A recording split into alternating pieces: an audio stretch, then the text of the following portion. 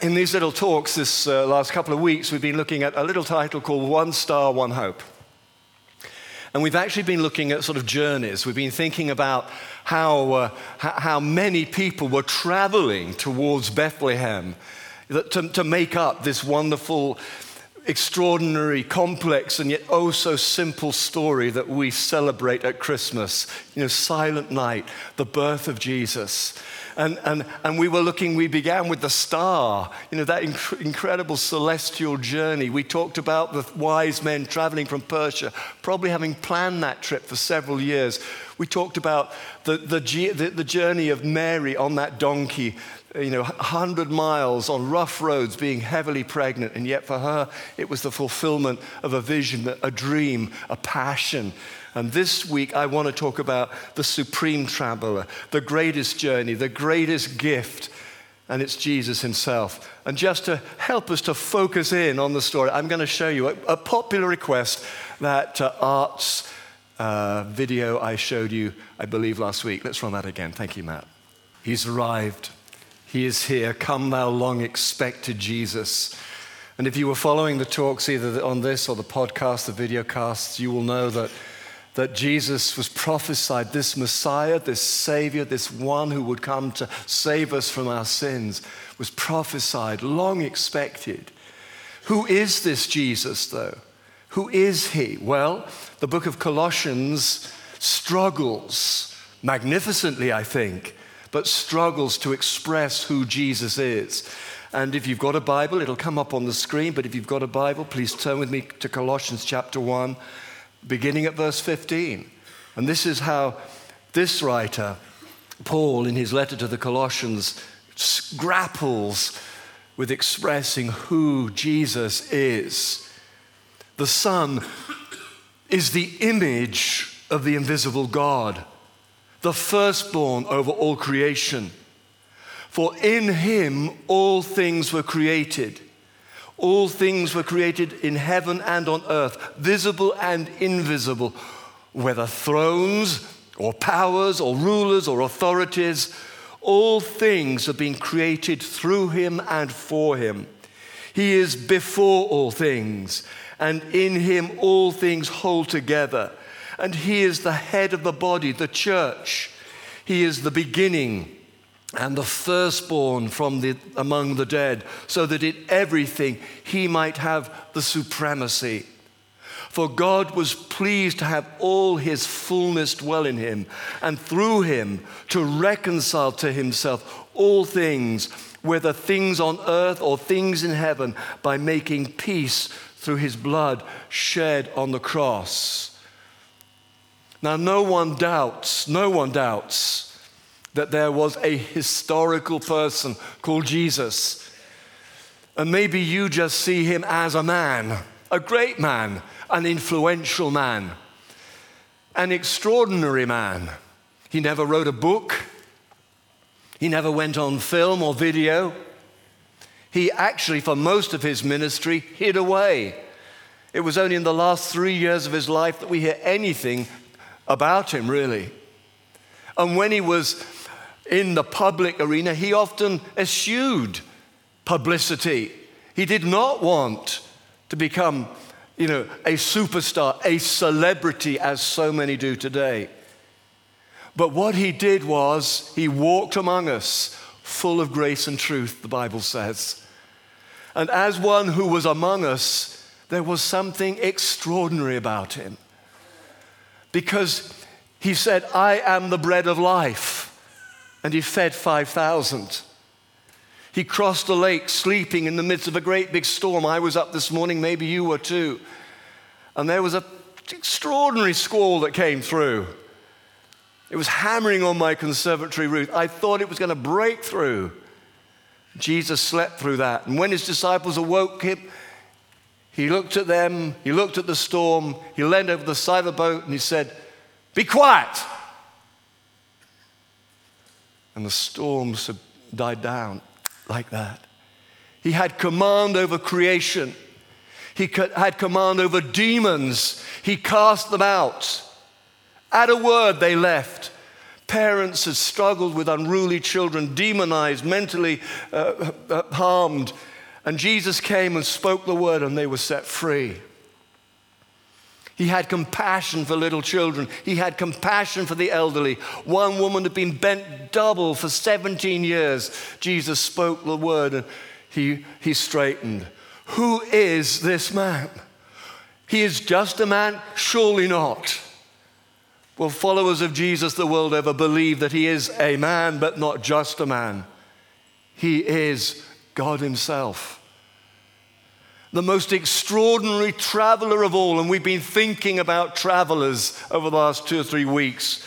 But he is the most extraordinary traveler, not just because of the distance, and who knows what distance, if any, he traveled, but from where he started from, the Creator God. John's Gospel, so often read, chapter 1, in the beginning was the Word, and the Word was made flesh, and the Word dwelt among us. And in him there was no darkness, but the world loved darkness rather than light. The Creator God, when the Creator God himself becomes one of us, with our limitations, our frustrations, our joys, our laughter, our successes, our sorrows, when he, as it says in the book of Hebrews, understands and lives through the same temptations that we have, surely we are dealing with someone extraordinary. If Paul the apostle and other of the early writers struggled with expressing who Jesus is, not the man and his compassion, that was well known, but that which was understood and seen in him, the divinity, the supremacy, as the book of Colossians tells us. As they struggle with that, so theologians down the ages have struggled with this. They talk about the kenosis, from the Greek pouring out. How does the infinite become finite? How does one that is omniscient, omnipotent, become one of us? He pours himself out. He voluntarily limits us. Surely this is the greatest of journeys. Who is this Jesus? He is the Son of God. He has come among us. Colossians says he is the visible. That which was invisible becomes visible. On one occasion, his disciples came to him and they said to him, Lord, we've seen who you are. We've seen what you do. We believe. There's just one thing that we need now, Lord. Show us the Father, Father God. And he looked at them and he groaned and he sighed. That's the way the Greek expresses it. Like, oh, really?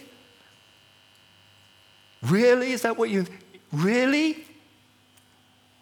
And then he explained and he said, if you have seen me, you have seen the Father. If you've ever wondered what God is like, an energy force, what's this, what's that, who's this, who's that? If you've ever wondered about who God might be, look at Jesus. Read the stories of Jesus, because God made man is the visible expression of the invisible God.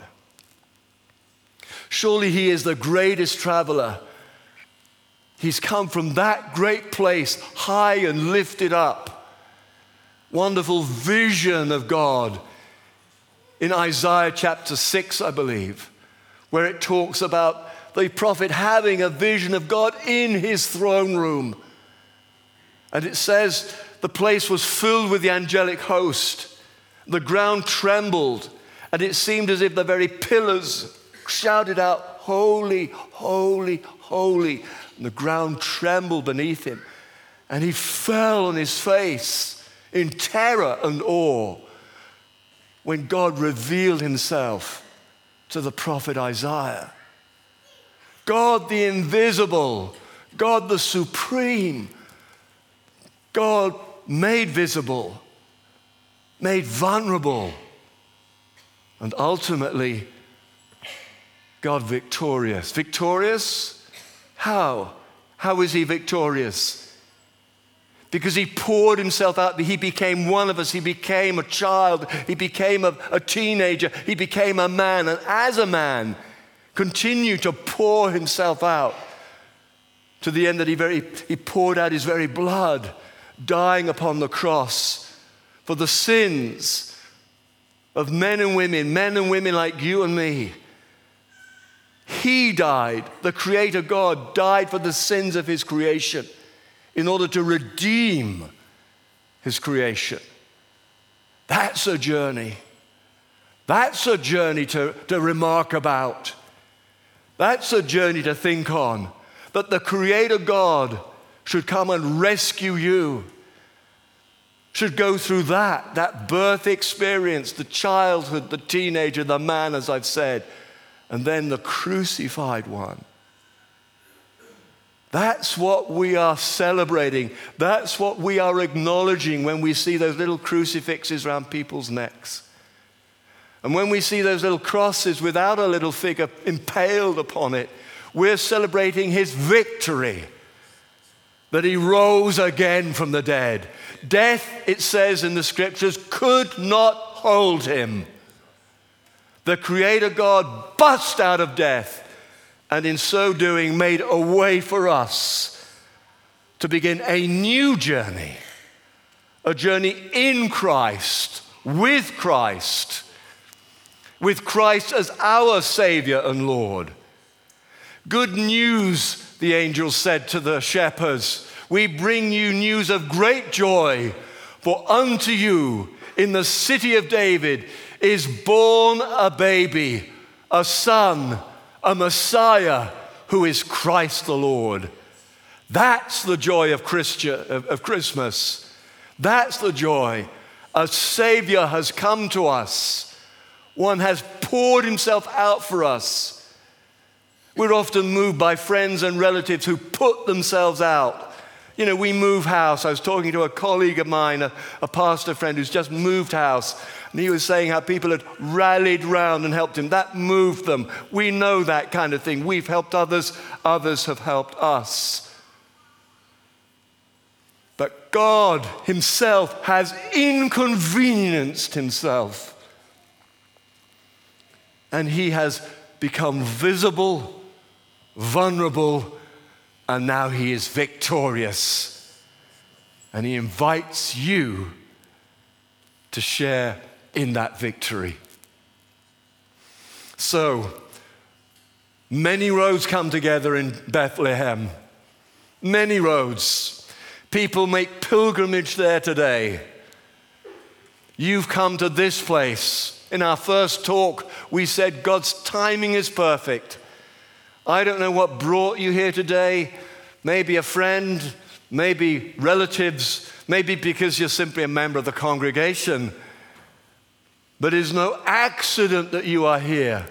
And it is my privilege to commend to you this great joy, this great good news. Joy to the world, the children sang. That warmed my heart. A God who gives himself, WestJet's example, commendable, lovely, heartwarming. But a God who pours himself out for us. And now he is building his people. He is gathering us together to be Christ-like, to inconvenience ourselves for the sake of the world, for the joy of Christ, for the very joy of Christmas.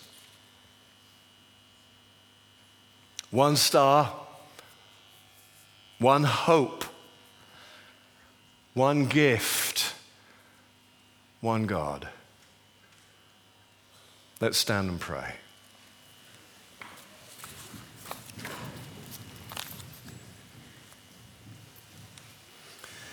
Father, I said that it was no accident that we are here together this morning. You have perfect timing. Let's have the worship team come up. You have perfect timing.